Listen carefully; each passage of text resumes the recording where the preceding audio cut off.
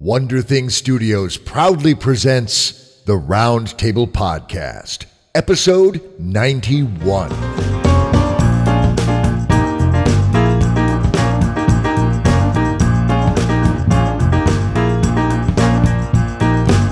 Hello, literary alchemists. I'm Lauren Scribe Harris. And I'm Dave Robison. And you've tuned into the Round Table Podcast. On the Round Table Podcast, we invite writers onto the show to pitch a story idea to us and our esteemed guest host. And then we blast off, propelled through the atmospheric layer of plot, past the Lagrange points of character, and straight into the starry wilds of space in search of literary gold. Lagrange points. That may be the first time in Roundtable history that anybody has invoked Lagrange points in their opening riff for this workshop episode format. Lauren, you continue to... That's fabulous. What can I say? I was a rabid Gundam Wing fangirl. You continue to rock our world, sis. Well done. Well done. Yes, indeed. This is the Roundtable Podcast. This is Dave Robison and Lauren Scribe Harris coming to you from the Podosphere, where we are about to launch into an epic brainstorm of clearly, given that intro, cosmic proportions, or at least galactic ones. Lauren, thank you so much for coming back. The 20 minutes. Fabulous, as always. The brainstorm, I can only imagine the fabulosity to come. Thanks for coming back, sis. Hey, not a problem, ever. You know how much I love to brainstorm things. That's right, you do, and you do it so well. And once you have your stenciled virtual chair, there's going to be no reason for you not to come back. So, I mean, yeah, really, you're getting me a chair. So. That's right. There may even be coffee involved. Who knows? You know what I like. I do. I absolutely do. And I know what our listeners like. Our listeners like to hear our guest hosts talking, so let's not keep them waiting any longer. Let's welcome back to the big chair, fresh from a fabulous 20 minutes width of just 7 days ago. Please welcome back to that same big chair, Marguerite Reed. Marguerite, the 20 minutes was a delight and a wonderful exploration, both of your craft and the genre of speculative fiction in general, which was awesome. I'm deeply excited about the prospect of brainstorming a story with you, ma'am. Thanks so much for coming back. Oh, thank you. This big chair is getting pretty comfy. I'm telling you, we're Cadillac here in the Roundtable Virtual Studios, baby. That's how we roll. So, Marguerite, Archangel just came out last May, and that's still continued to generating buzz and interest across the speculative fiction community. You've launched a Patreon feed, I know that, and you have dozens of stories just clamoring at the back of your brain going, tell me now. So what's coming up in the world of Marguerite Reed? Well, those stories got to be so clamorous that after some lengthy talk with my spouse and setting up the Patreon, I quit my job. So that I could devote all my free time to writing, in addition to taking care of the kids and the house and the dog and the spouse. But life. Life. So that's what I'm doing. That's why the Patreon account was set up, so that I can pay some bills while I'm creating. So if you go on Patreon and look me up, there I am. There's a wide variety of donations that you can put forward with different rewards. So don't feel that it has to be a big deal like $10, $25. We're talking $1, $3. The beauty of Patreon. Yes. Mm-hmm. Absolutely. I'm a fan. Very cool. I'm also working on the sequel to Archangel, which is called Legion. And that is going to be very sciencey and very actiony. Cool. Of course, so was Archangel for that matter. So the action continues. Is it escalating? Are things getting bigger? Bigger, well, different. Okay. Less dinosaurs and more pew pew. So, or fewer dinosaurs, I should say. And moving gracefully from one sci-fi trope to another. We've gone from dinosaurs to pew pew. Awesome. Awesome. Very cool. Any idea when Legion might hit the bookshelves? Where are you at in that process? I'm being told by my publisher, Resurrection House, that it is going to be out next fall. Excellent. Well, yes. So roughly 1 year. Yeah. Very cool. Excellent. And Now, in the meantime, I hope more and more people will pick up a copy of Archangel and discover that world.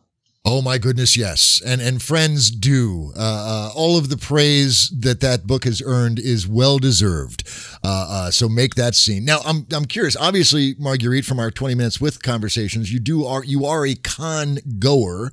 Yes. What cons are on your upcoming schedule?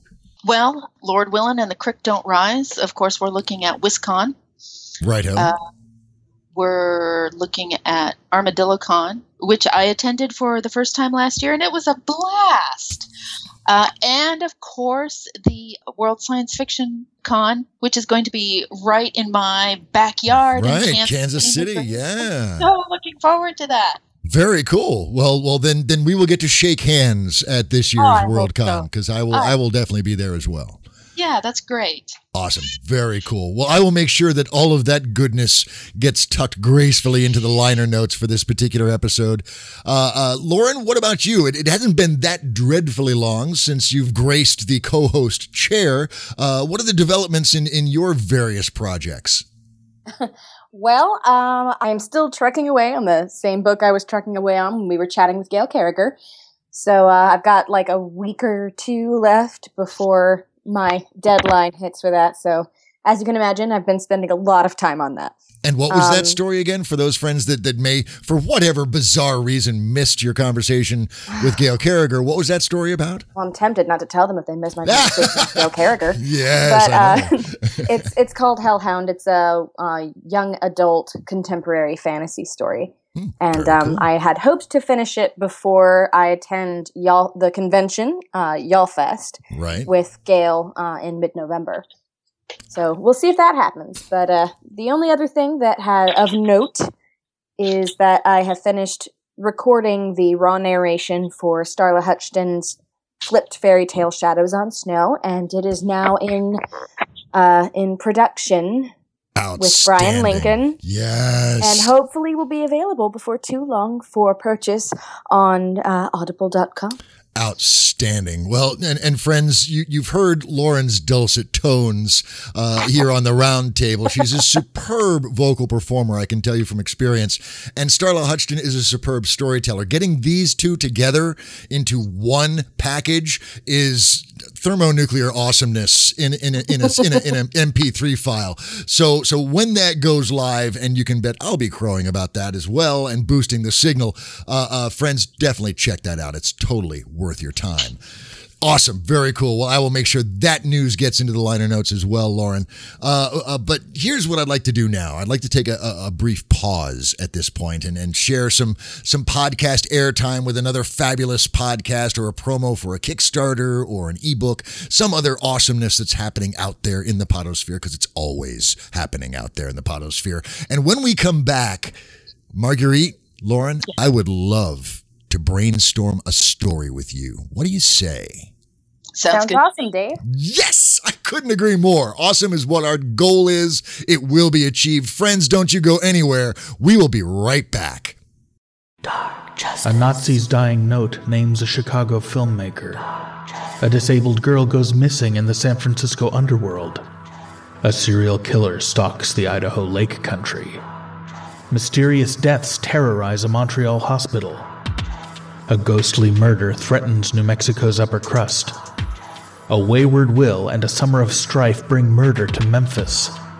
A tech mogul finds a shadow world of depravity and murder beneath the streets of New York.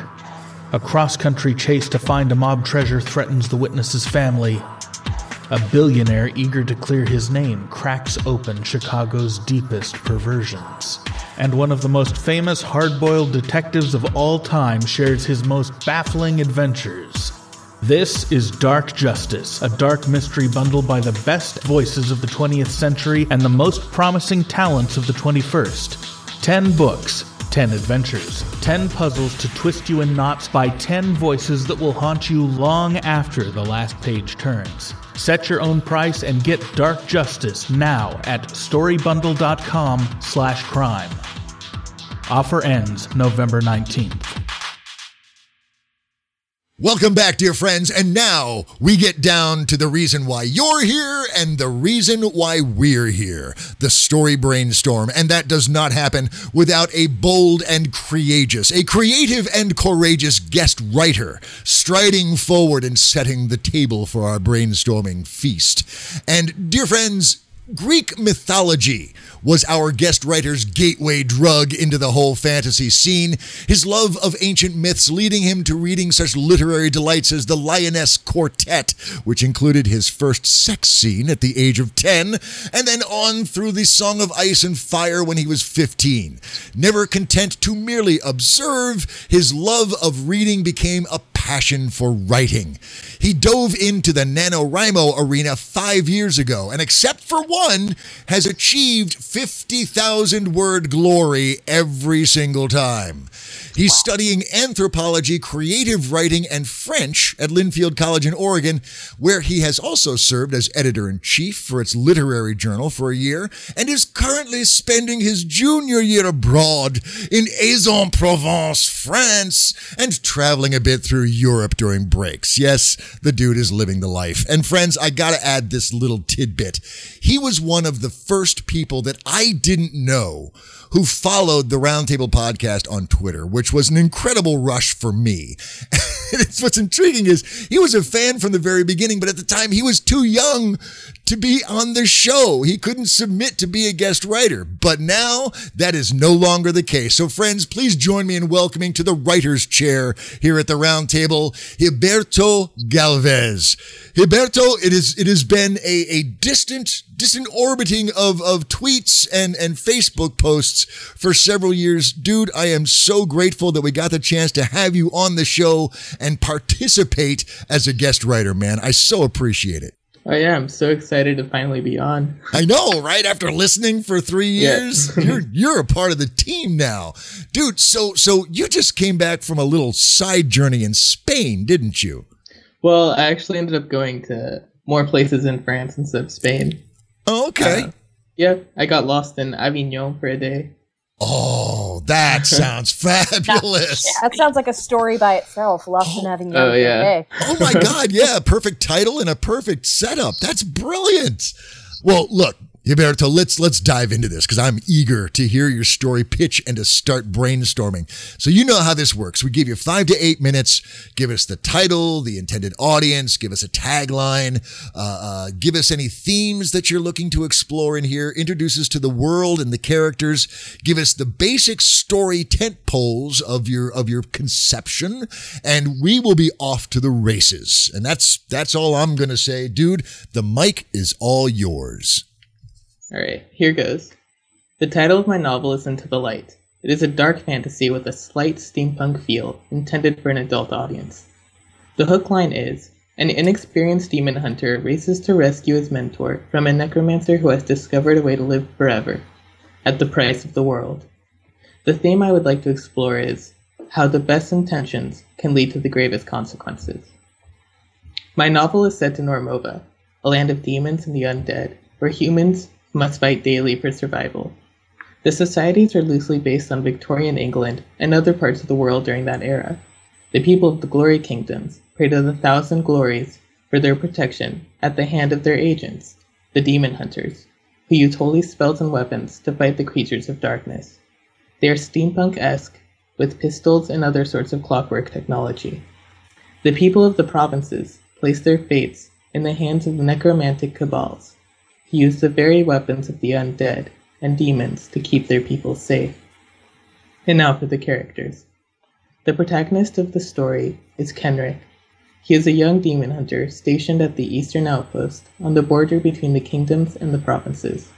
It's his dream to be a renowned demon hunter, and he believes the best way to do that is to follow commands to the letter. But throughout the story, he learns that at times he must break rules to do the right thing. Throughout the novel, Kenric is aided by fellow demon hunter Esbern, a vampire named Carmillo, and Melina, a demon-marked girl. Esbern is a demon hunter who trained with Kenric. He is selfish and self-serving, and only joined Kenric to escape punishment for deserting fellow demon hunters. Carmillo is a vampire on the hunt for the necromancer that killed his sister. He joins Kenrick because he believes Kenrick will lead him to the killer. Along the way, a romance begins between the two of them. Melina is demon marked, meaning that a demon has marked her as a host for its eventual entrance into the world. Her goal is to find a way to stop this. Currently, she believes the way to do that is to become a vampire and will not stop pestering Carmillo to turn her. The main antagonist of my novel is Antanas, the first necromancer, who always says you don't become a necromancer because you love death, but because it's the thing you fear the most in the world. It is his plan to release a powerful being known as Aro, the Mother of Light, from a prison to erase his death, and in the process, remake the world into a place safer for humans, but ultimately under his control. But the last time Aro was in the world, she almost destroyed it. Antanas has two important necromancers that serve him, Elena and Tabora. Elena is the younger of the two, but she is much more confident. She has a cruel streak with a penchant for creative curses. She was sent by Antanas to infiltrate the Eastern Outpost and bring him a demon hunter. Tabora leads a powerful but small cabal of necromancers. At heart, Tabora is unsure of Antanas' commands, but finds herself bowing down to her former teacher's wishes. Now for the story. The overarching event or arc that causes the story to move into motion is Antanas' wish to live forever. But to open Aro's prison, he needs a few ingredients. One of those ingredients is a live demon hunter. The story proper begins after Kenrick has just received the news from Esbern that Nerissa, Kenrick's mentor, has died fighting against a demon. Kenrick is distraught. He and a group of demon hunters set out to investigate the scene of the battle, where they capture a necromancer. Her name is Elena. Elena is to be tried and executed by the demon hunters in the outpost, but she tells Kenrick that she knows Nerissa is still alive, and where Tabora might be keeping her, telling him also that the demon belonged to Tabora. Kenrick tells this to his superiors, but they see Nerissa as a lost cause and refuse to help. So in the night, Kenrick rescues Elena and forces her to lead him to Tabora's home. He ends up also freeing Esbern, who has been in prison for deserting. On their travels through the provinces, they meet a vampire named Carmillo and a demon-marked girl named Melina. They get into some adventures that I haven't quite figured out yet. At any rate, they reach where Tabora is keeping Nerissa, only to discover that Nerissa is being kept barely alive by a very delicate necromantic spell. And once the spell ends, Nerissa will die. There is no way to save her. They also discover that Tabora's demon is still alive as well. After a hard-fought battle, Kenrick defeats the demon, and Elena kills Tabora in order to convince Kenrick that Elena is on his side. Kenrick discovers that Antanas wishes to acquire a powerful and unknown weapon hidden deep in the Glory Kingdoms. He takes it upon himself to find a way to stop Antanas, no matter the cost. He ventures back into the kingdoms, where Antanas has already found a way to secret himself. I'm not entirely sure what happens after this, but I know that Kenrick accidentally helps Antanas complete the opening of Aro's prison, and must ultimately find a way to imprison her again. All right. Very good. Excellent pitch, my friend. I would expect nothing less from somebody who's been a fan of the Round Table as long as you have, dude.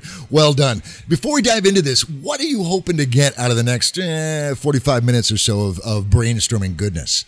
I'm kind of just hoping to figure out the major kinks and smooth them out. And then... Oh, major kinks. You got everybody's attention on yeah, that. Of course. And also just like figure out the main character arc. And just like, yeah. Very cool. All right. I think we can make that happen. I definitely think we can make that happen. But we can't make it happen yet because really we need to cover our ass first. So, Lauren, would you be so kind as to cover our ass? Absolutely. Gilberto, you are about to experience a veritable deluge of ideas, insights, and inspirations. It's important you realize that everything said from this point forward by myself, Dave, or Marguerite might be complete bullshit. This is your story, and you decide what to use and what to cast aside. Okay? All right. Awesome. Good. We're covered. We are covered. Well done. Thank you, Lauren. All right, let's dive into this. We typically start with a quick once around the table, just to give first impressions and to ask any questions of clarification. And we always start with our guest host. So, Marguerite Reed, please start us off. What are your first impressions of Gilberto's story idea? And do you have any questions of clarification that need to be brought out before we proceed? Well, I'm really intrigued by a human society where they would have to deal with such things as demons and the undead. Yeah. My first impression was, wow, how would that work? How would that change society and the culture and economics? Mm-hmm. It also seems to me that there are a lot of great opportunities for big drama scenes. Yes. I think this could be big. Yeah, it definitely falls into the scope of an epic setting, I think. It Absolutely. sure does. Absolutely. And I love the Gilberto, you have this character's paradigm already set with the belief in following the letters to the rule. You know that's going to get bashed about as the poor thing is on his quest. Yep. And we can explore some of the ways that does get bashed along the way as we explore. Awesome. Any questions at all? Things that didn't make sense to you? Not yet. Not yet. Good answer, because inevitably they come up. They always come up. Awesome. Well, then I'll turn it over to Lauren. Lauren, what are your first impressions of Gilberto's story, and what questions do you have? Well, similar to Marguerite, I really liked the idea of it being a sort of a normal human world, and then not twisted with the and then not twisted with the having to deal with demons and vampires and all sorts of fun stuff like that. So I really liked the setting, and I love the idea of just having those little slight steampunk elements in there that make it seem a lot more sinister. So that made me happy. Very good. Awesome. Very cool. Then I will dive in with mine. And I will echo what's said here. I like the world building that you set up here, Gilberto. I have some questions. Demons and undead and necromancers. Necromancers, and again, this is my anal compulsive world builder coming out, and we won't spend a lot of time here, I promise. But necromancers traditionally are dealing with the undead. Where do demons figure into all of this? Because demons and undead are two different archetypes, I guess, of villain. And I'm curious what your take is on why both of those in this world. Well, all right. So there's the undead, and they're kind of like rats. They're like the pests. And I was thinking that necromancers got their powers from a demon who started teaching them how to control the undead.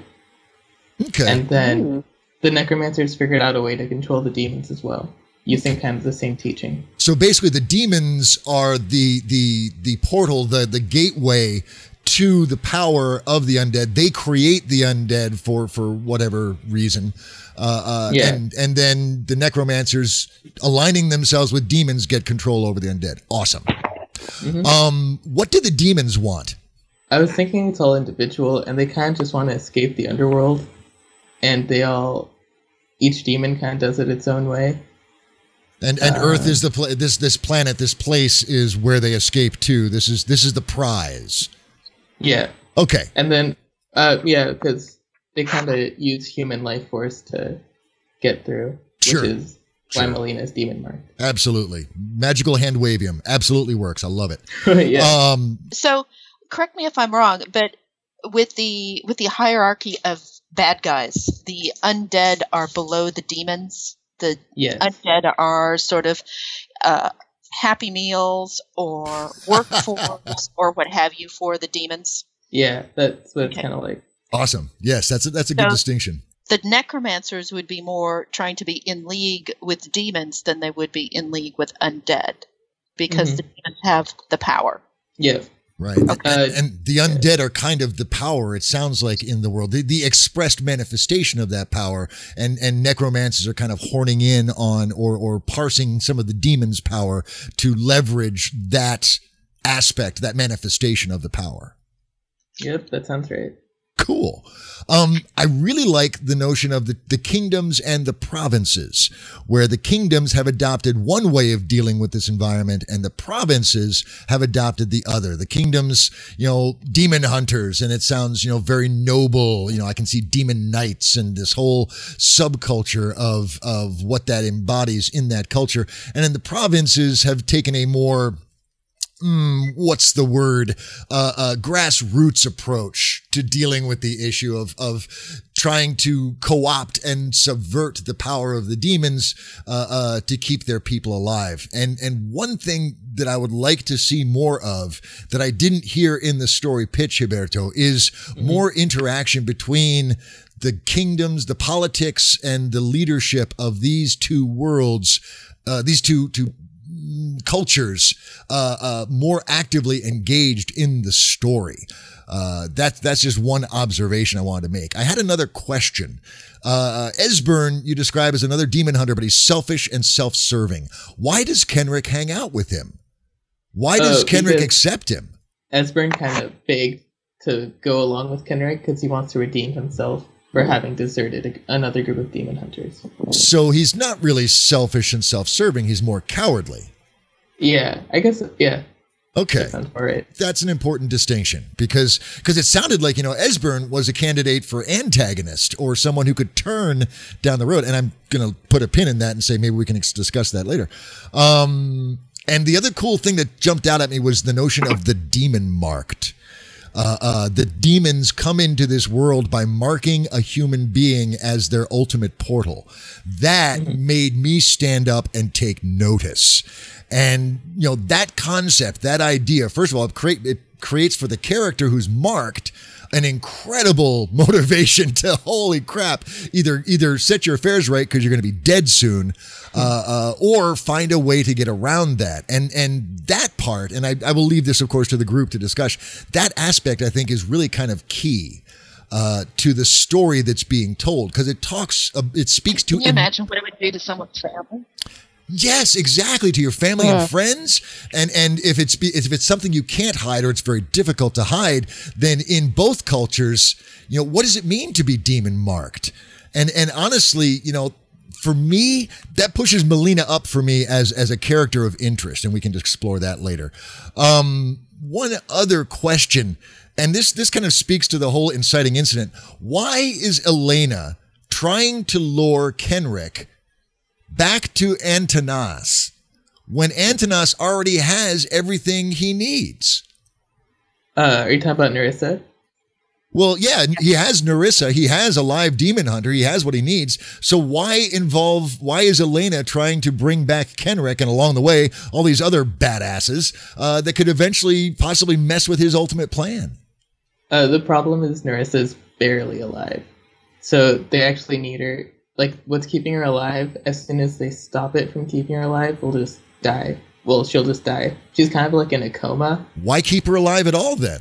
If she's no use to them, why not kill her and carry out the plan anyway? Because she's bait. She's bait. Yeah. I was thinking Elena would have a way to prove that she was alive to Kenrick. So he would go. Okay. I figured out how. I'll just say, that seems like an overcomplication. Right. Because honestly, Elena could come and say, "Hey, no, Nerissa's alive," and if Kenrick, if Nerissa is Kenrick's master, then Kenrick isn't going to need a lot of proof, especially if Elena is, very compelling in her argument. She doesn't need proof, and she doesn't need to be. Her name is bait. Okay. So, but and again, I will leave that to the group. There could be value to keeping Nerissa alive in some way, shape, or form, and we can explore that later. And the other aspect is Tabora. Why is Tabora, if she has doubts about Antanas's intentions and plans, why is she going along with him? What is the hook that he has in her? I think part of it's like a loyalty to the person who taught her, and then he's also kind of offering her some sort of rewards. Nice. And I think, yeah. That sets up a beautiful parallel between Kenrick and Tabora, and we can explore the power of mentors over their students and what those people who have taught us so much mean to us and what our duty is to them. That's awesome. I like that. I like that a lot. Okay.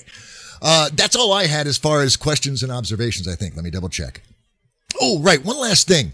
You said there's a steampunk vibe to this, but I didn't hear any steampunk in the story itself. Why is steampunk here? That might be one of the darlings that I just kept from when I first came up with the idea. Okay, well, clearly you dig steampunk, and you know, between Lauren, Marguerite, and myself, we might be able to find a way to make it more steampunky as we move forward. So let's go ahead and dive into the brainstorm itself. And Marguerite, where do you want to start with this? What do you think needs to be shorn up? What is currently your barrier to entry to just right now picking up this story and consuming it utterly? First of all, yes, there is the question of steampunk. If they have magic, why do they need the technology of steampunk? Right. Well, and it could be that, you know, the provinces use the magic and the kingdoms use the steampunk because they eschew and deny the magic. I like that. Yeah, developed as a reaction, an antithesis to that vibe. Right. Highlighting the difference between cultures. Also, I'm wondering in the whole land of the necromancers and their setting, how are they getting fed? Where do they live? What are the nuts and bolts of their survival?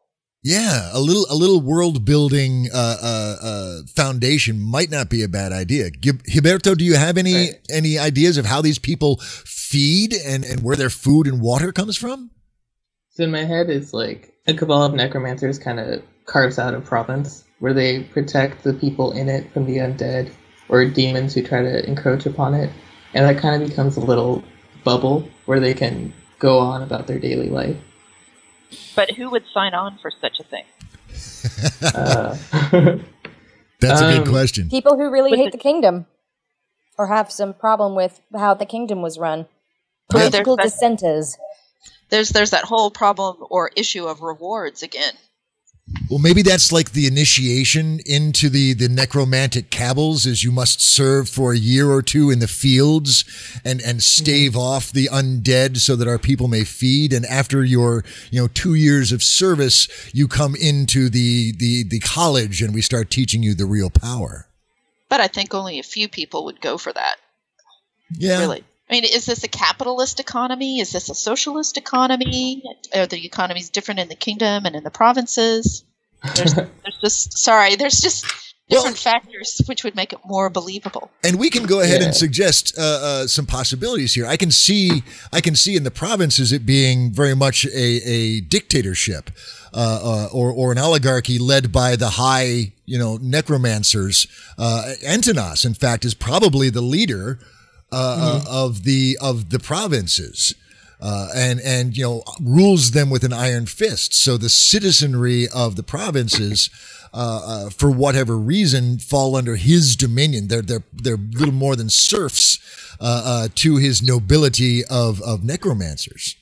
Yeah, and I was thinking that what ends up happening is the demon hunters and necromancers, I kind of don't want them to be actually that different, so that people won't choose the demon hunters because they're good or the necromancers because they're bad. It's like a different method of achieving the same thing. Well, I don't... No, okay. I can see that. Yeah. I can imagine that some of the demon hunters might get perhaps seduced by the dark side, as it were. Sure. And some of the necromancers are try to really keep on the straight and narrow. Yeah. And once again, that goes back to Kenrick's belief in the adherence to the straight and narrow will make me great. You got to wonder if he's ever torn between being a demon hunter or being a necromancer. Yeah, that's an intriguing conflict that you could set up, especially if we find a reason.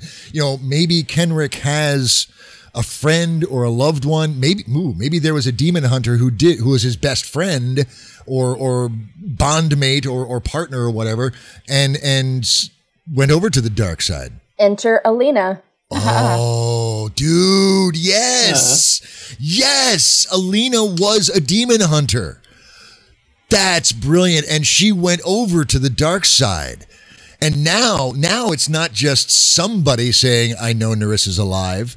Now it's his old partner. And that actually might help out, because if Nerissa was Kenrick's master, could she not have also begun teaching Alina as well? I like that. Then that would bring into play Esbern. Was Esbern tied up in that somehow as well? Mm-hmm. Right. Or maybe Esbern is the friend. Maybe Esbern, because I'm getting confused in terms. No, you're right, Elena. Yeah, and Esbern would be linked to that, and that creates this wonderful interconnectivity between the key characters that also generates a lot of fabulous tension, especially later on when Camillo comes into the scene and the romance starts to blossom a little bit. Well, and with Melina, I was thinking she might be actually really scared of the fact that Alina has been allowed to join the group, because she's demon marked, which means she's the ultimate portal for a demon. And here you've got Alina, who is a necromancer. Yes. And so it seems like they might have a pretty cool conflict going on there. And, you might have Melina being the voice of dissent on trusting Alina. But Kenrick has that feeling of, well, but I know this person, or I thought I knew this person. Yeah. And she's come back to tell me that the person we both cared about is in trouble, so who do I believe? Right, Yeah. because someone who is an adherent to the rules, to the rule book, is also going to believe to a certain extent that other people do too. Right. Right. That'll inform their worldview, and they'll give the benefit of the doubt. I like that. And I also like the idea that you kind of touched on there, Lauren, the idea that necromancers can, if they can lay their hands on a demon marked, that it would be almost like an imprinting when the demon comes into the world. If there's a necromancer there when they come in, they can get more of their power, or bind the demon more effectively. So these demon marked are incredibly valuable to the necromancers. Such an awesome scene. Because Melina and Alina, I'm guessing, are both girls, and they have similar sounding names. Which is a danger, a hazard. Yeah. Yeah, we call a flag on that. But, there are only a couple of ladies in this group, so I can totally see scenes where the gentlemen have left them to do their lady things in private.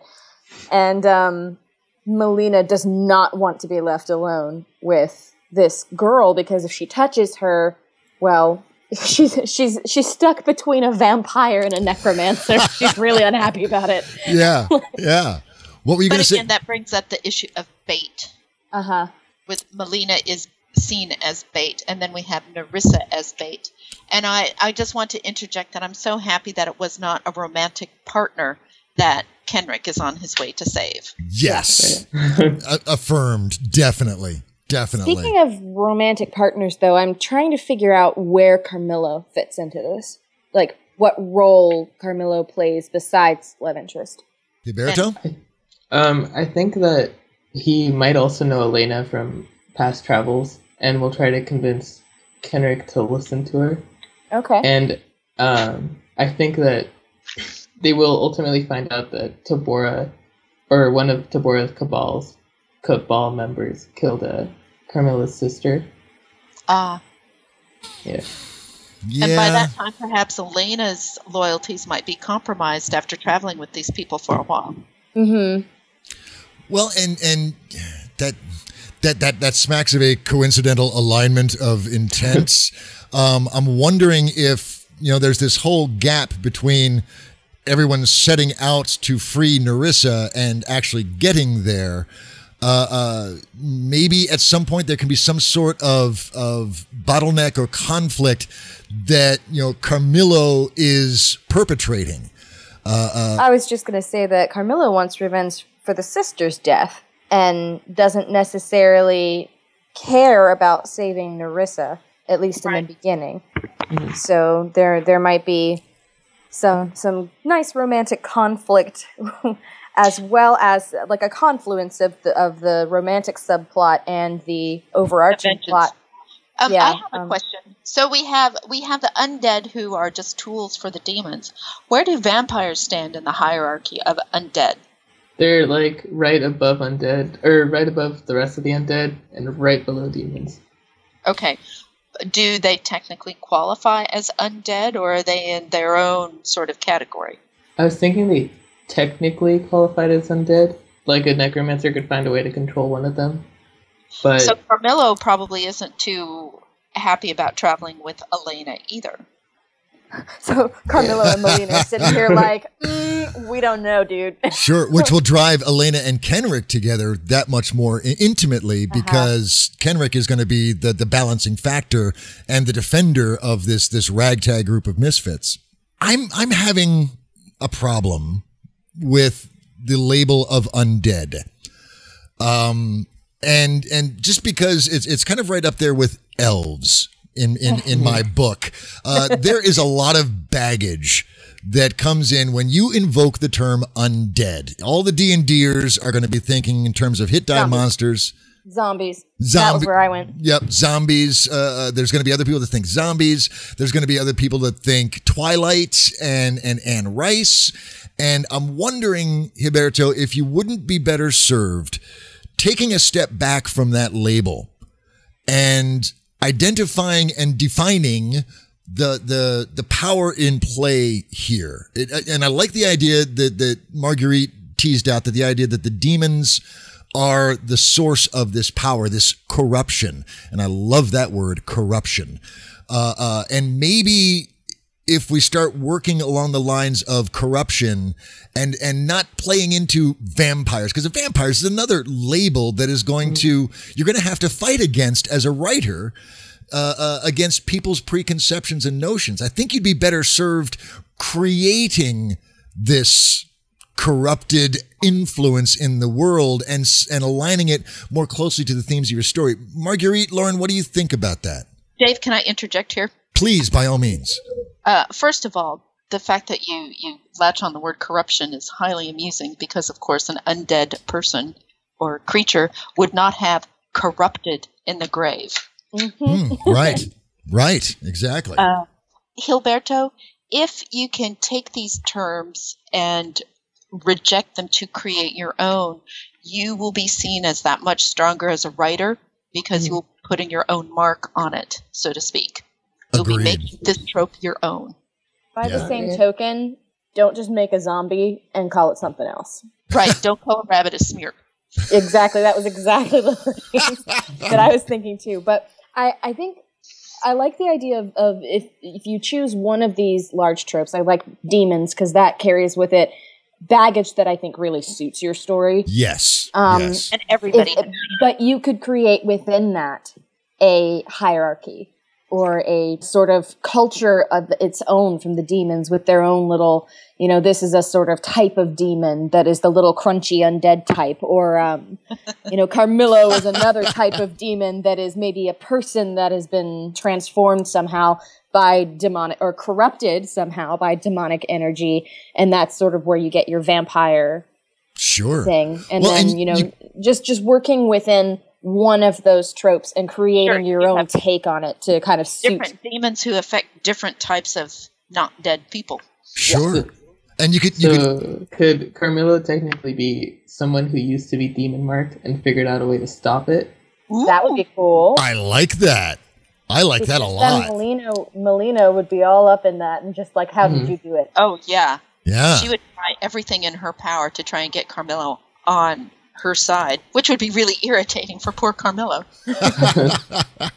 Yes, I like that a lot. And let me add another thought that occurred to me as you were talking. What if Melina's demon that she is marked for is the creature that Anantes is searching for, this Aro?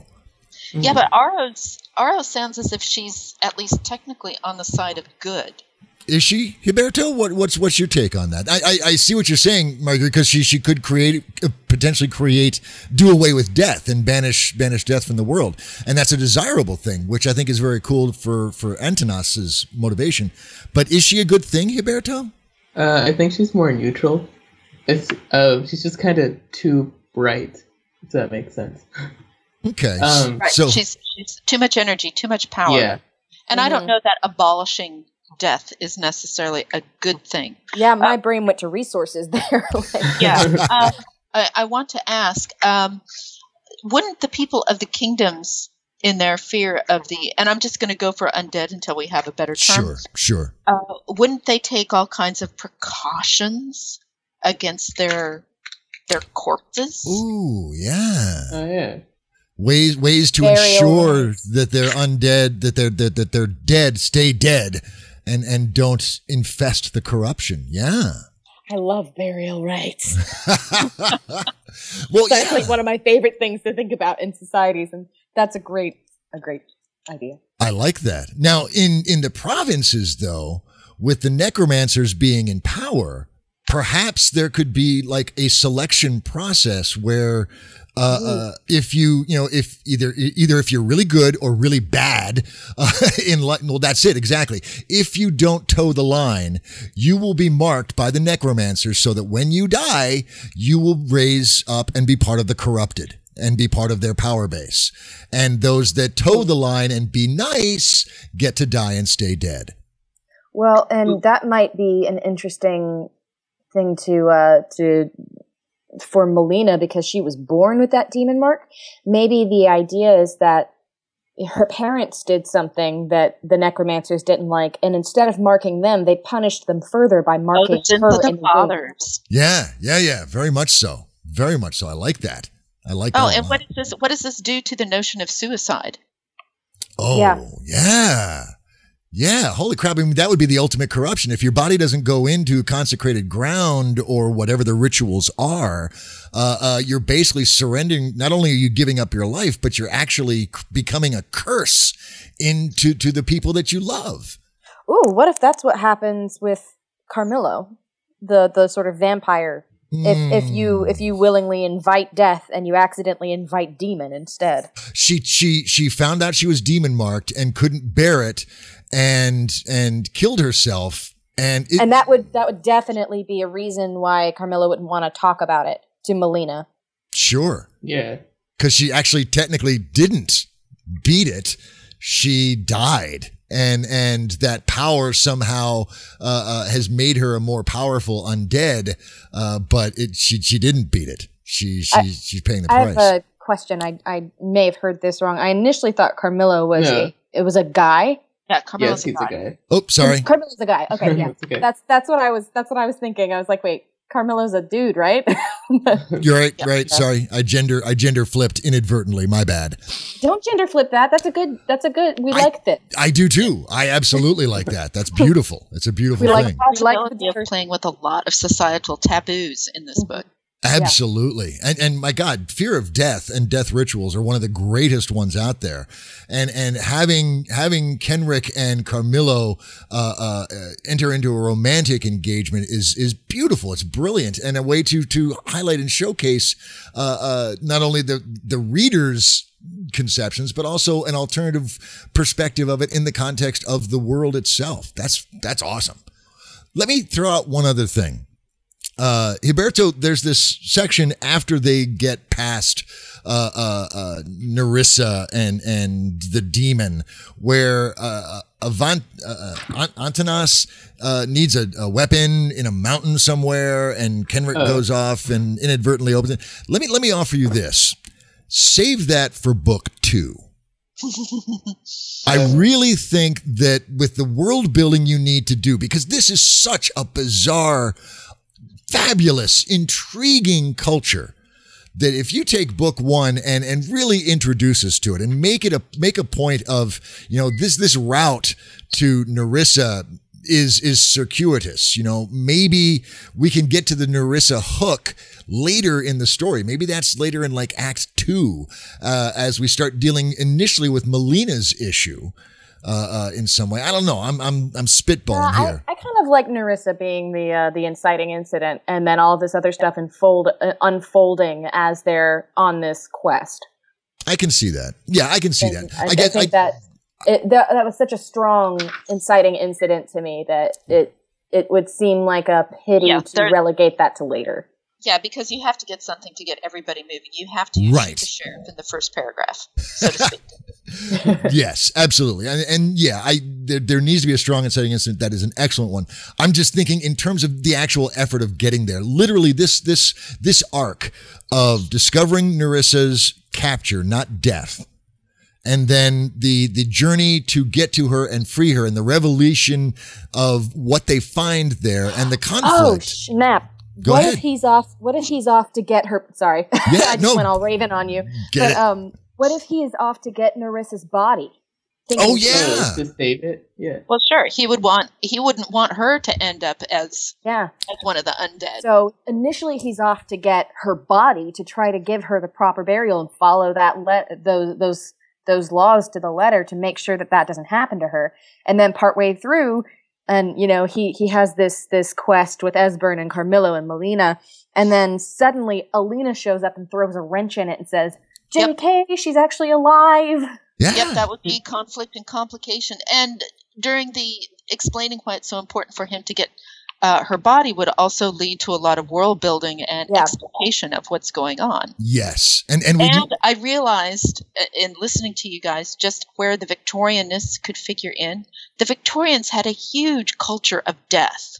Not necessarily celebrating, but acknowledging death, of memorializing it, which, could be an excuse for the Victorian-esque setting. Absolutely. To be able to play with that. And that would be a very cool area of research for Gilberto to go into, is exploring those Victorian death rituals and transplanting them into this culture. That's badass. And I can send you some links, Gilberto. Oh, awesome. Yeah, send them to me too.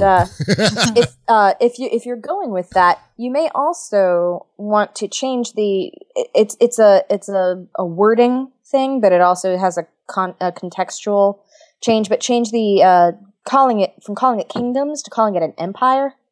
Okay. Oh yeah. And that or might a commonwealth. Or a commonwealth, and some of those verbalizations will lend toward giving it that more Victorian steampunk feel. And it sounded before like you were going for a dark steampunk feel. So drawing in some of the obsession with the occult that the Victorians had as well might be a good way of doing that, and having some of the salons where they talk about the occult and do tarot reading type things. And seances. And seances. And you got the Hellfire Club and the Order of Hermes. I mean, there was that. Funny, I can tell you about the Hellfire Club. There could be that whole fascination with the occult, which is at one time very tempting, but also in that culture, anathema, or at least a very, very dark and frowned upon pursuit. Sure, you could have the people who wanted to be edgy running around saying that they deal with necromancers and they do that kind of thing. Right. And it's romantic. It's a speakeasy. Sure. A whole subculture in there. That's awesome. That's very cool.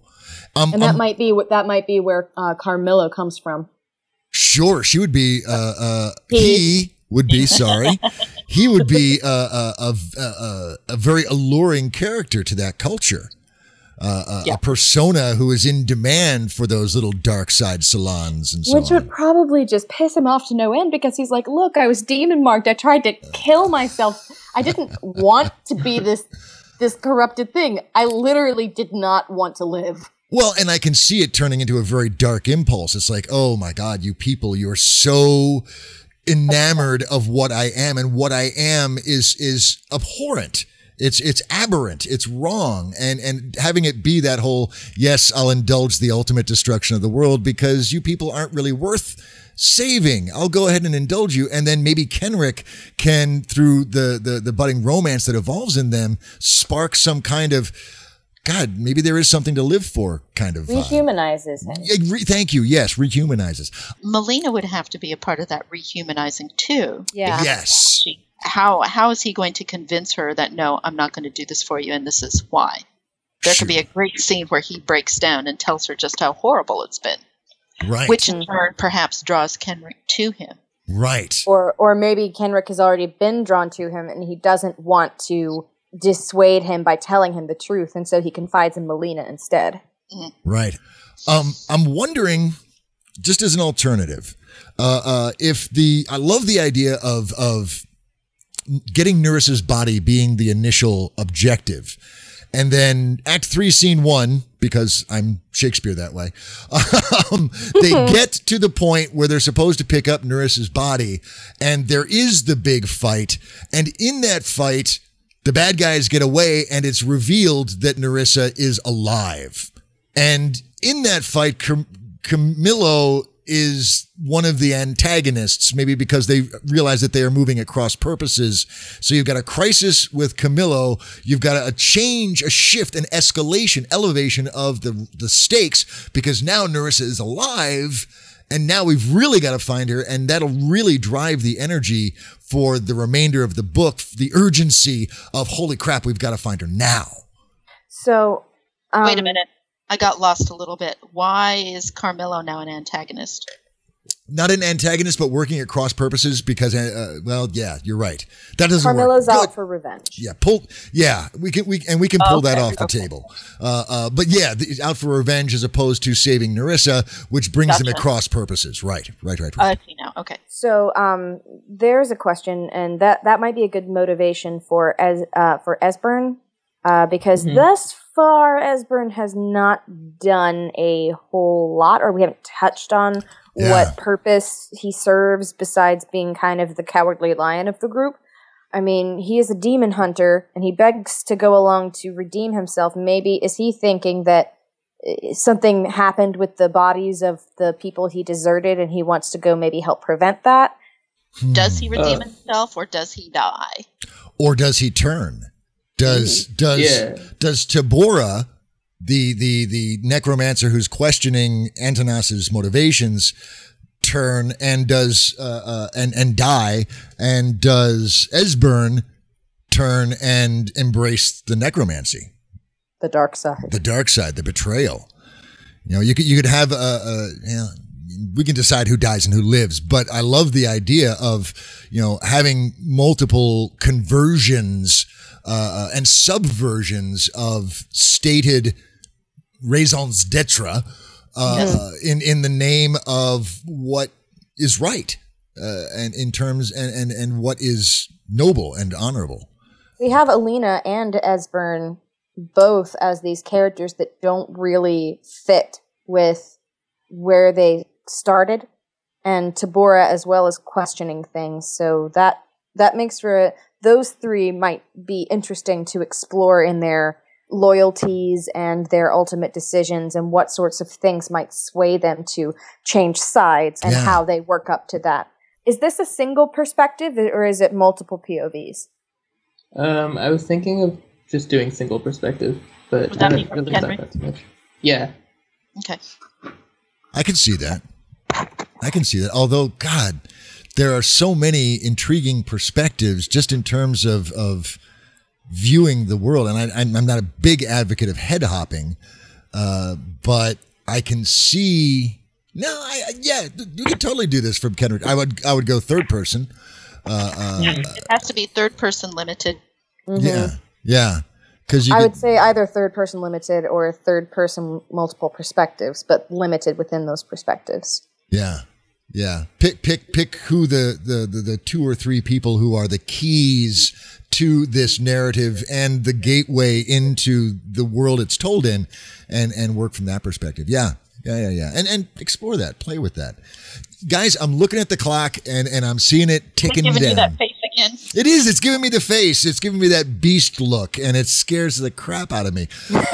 So I'm going to kind of steer us towards that final stage. What I'd like to do is take one last turn around the table and give Gilberto some basic, some final thoughts, some advice, any ideas that you didn't get a chance to share during the brainstorm proper, but basically fill his pockets with literary gold, so we can send him off so we can write this story. Marguerite, we'll lead off with you, ma'am. What final thoughts do you have for Gilberto? Keep the viewpoint to Kenrick. Explore the dicta of keeping to the rule book, and let that destroy him before you elevate him, and let everyone else react to that, because they're all going to be different in their approach to that sort of thinking, and explore the way that a culture of death would change a nation. Yes. Yeah. And that's potent world building right there. Awesome. Lauren?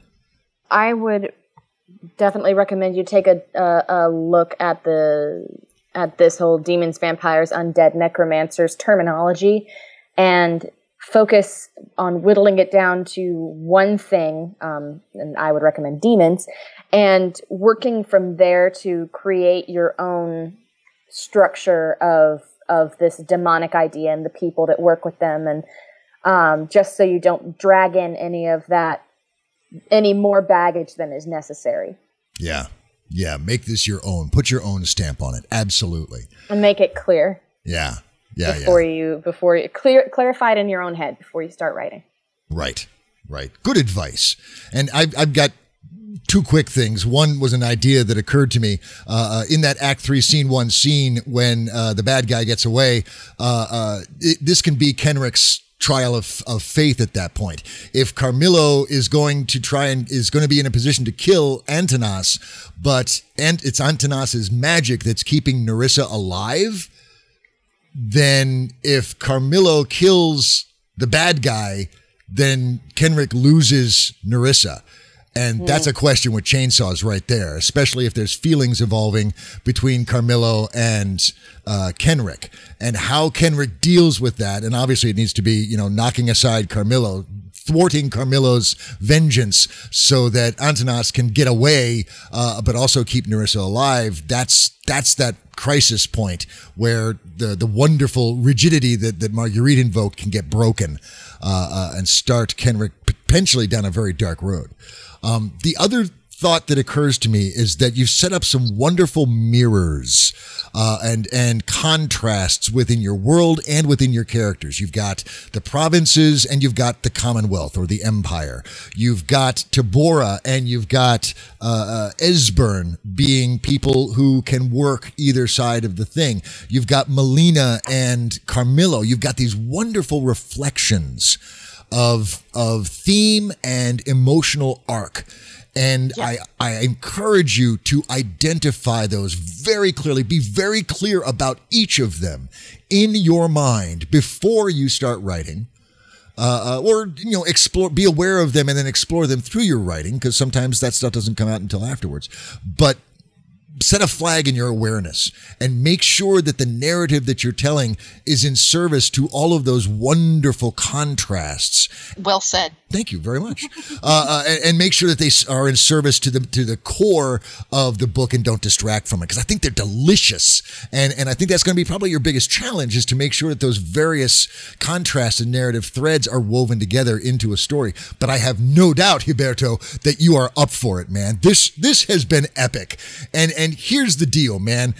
Holy crap, dude, write this story. That you are charged and commanded to sit down and write this badass story. And when you do, and you put it out in the world, whether it's as a PDF on your website or a 6-figure deal through one of the big 5 or however many there are now, you let us know. And when it's out in the world, seeding people's imaginations, we will bring you back, sir, and we will knight you. We will make you a Knight of the Round Table podcast. Are you down with that?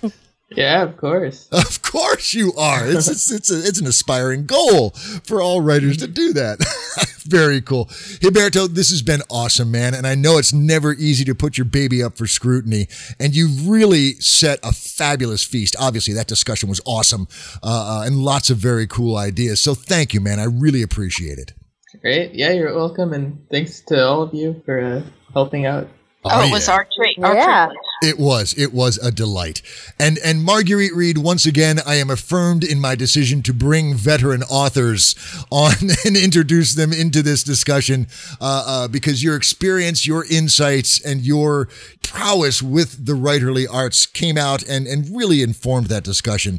I really appreciate it. Very cool. That's kind of you. Aha! Nothing but the truth, ma'am. Nothing but the truth. And Lauren Harris, my co-host and sister of podcasting, we've done it again, and by God, we will do it again as many times as time allows. Thank you so much for adding your mojo to the conversation. Hey, it was my pleasure. This was a really fun story to workshop, and I'm really enjoying my stenciled chair. Yes, we'll get it upholstered and all of that good stuff. We'll put the coffee cup, the coffee holder in there, all that goodness. And as long as we're doling out the gratitude, dear friends, thank you for tuning in. Without you hitting that play button, we're just four people talking on a Skype line, which is cool and can do some cool stuff. But the reason we record these and share them is so that you'll get some mojo from them too. And I'm sure there is some literary gold that you've tucked in your pocket as well. If you're feeling the love and you want to pay it forward, write a review about us up on iTunes or blog about us. Share a Facebook post. Spread the word. In the potosphere, there is no greater coin than ears and fingers clicking on the play button. So help us do that and spread the word about the awesomeness of the Round Table.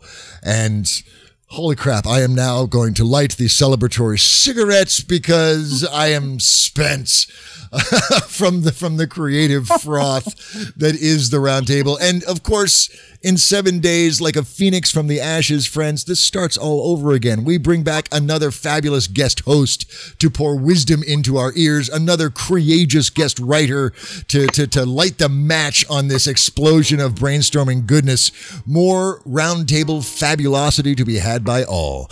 And that is, of course, 7 days from now. And that is a long time. So, Lauren, help us out. We need your guidance and advice. What can we do between now and 7 days from now to make that time fly by? Well, Dave, we can write. Oh my goodness, yes. And by God, we should. Because when this thing drops, we're in the middle of Nano. So I know for a fact, everybody, the fact that people are listening to this episode, now it might be December when they actually get around to hitting the play button. But for those diehards who actually listen to this episode in the middle of Nano, you totally rock. And yes, go right. You've got 1,667 words to get done today. Get on it. And I will tell you, as I always do, dear friends, you find what you're looking for. So look for that top shelf Blue Label goodness. Look for that hidden Christmas present at the back of the tree. And if you look for that fabulosity, I promise you, you will find it. We will be back in just 7 days. Until then, you guys stay cool, stay frothy, and stay awesome. And we will talk to you soon. Bye-bye.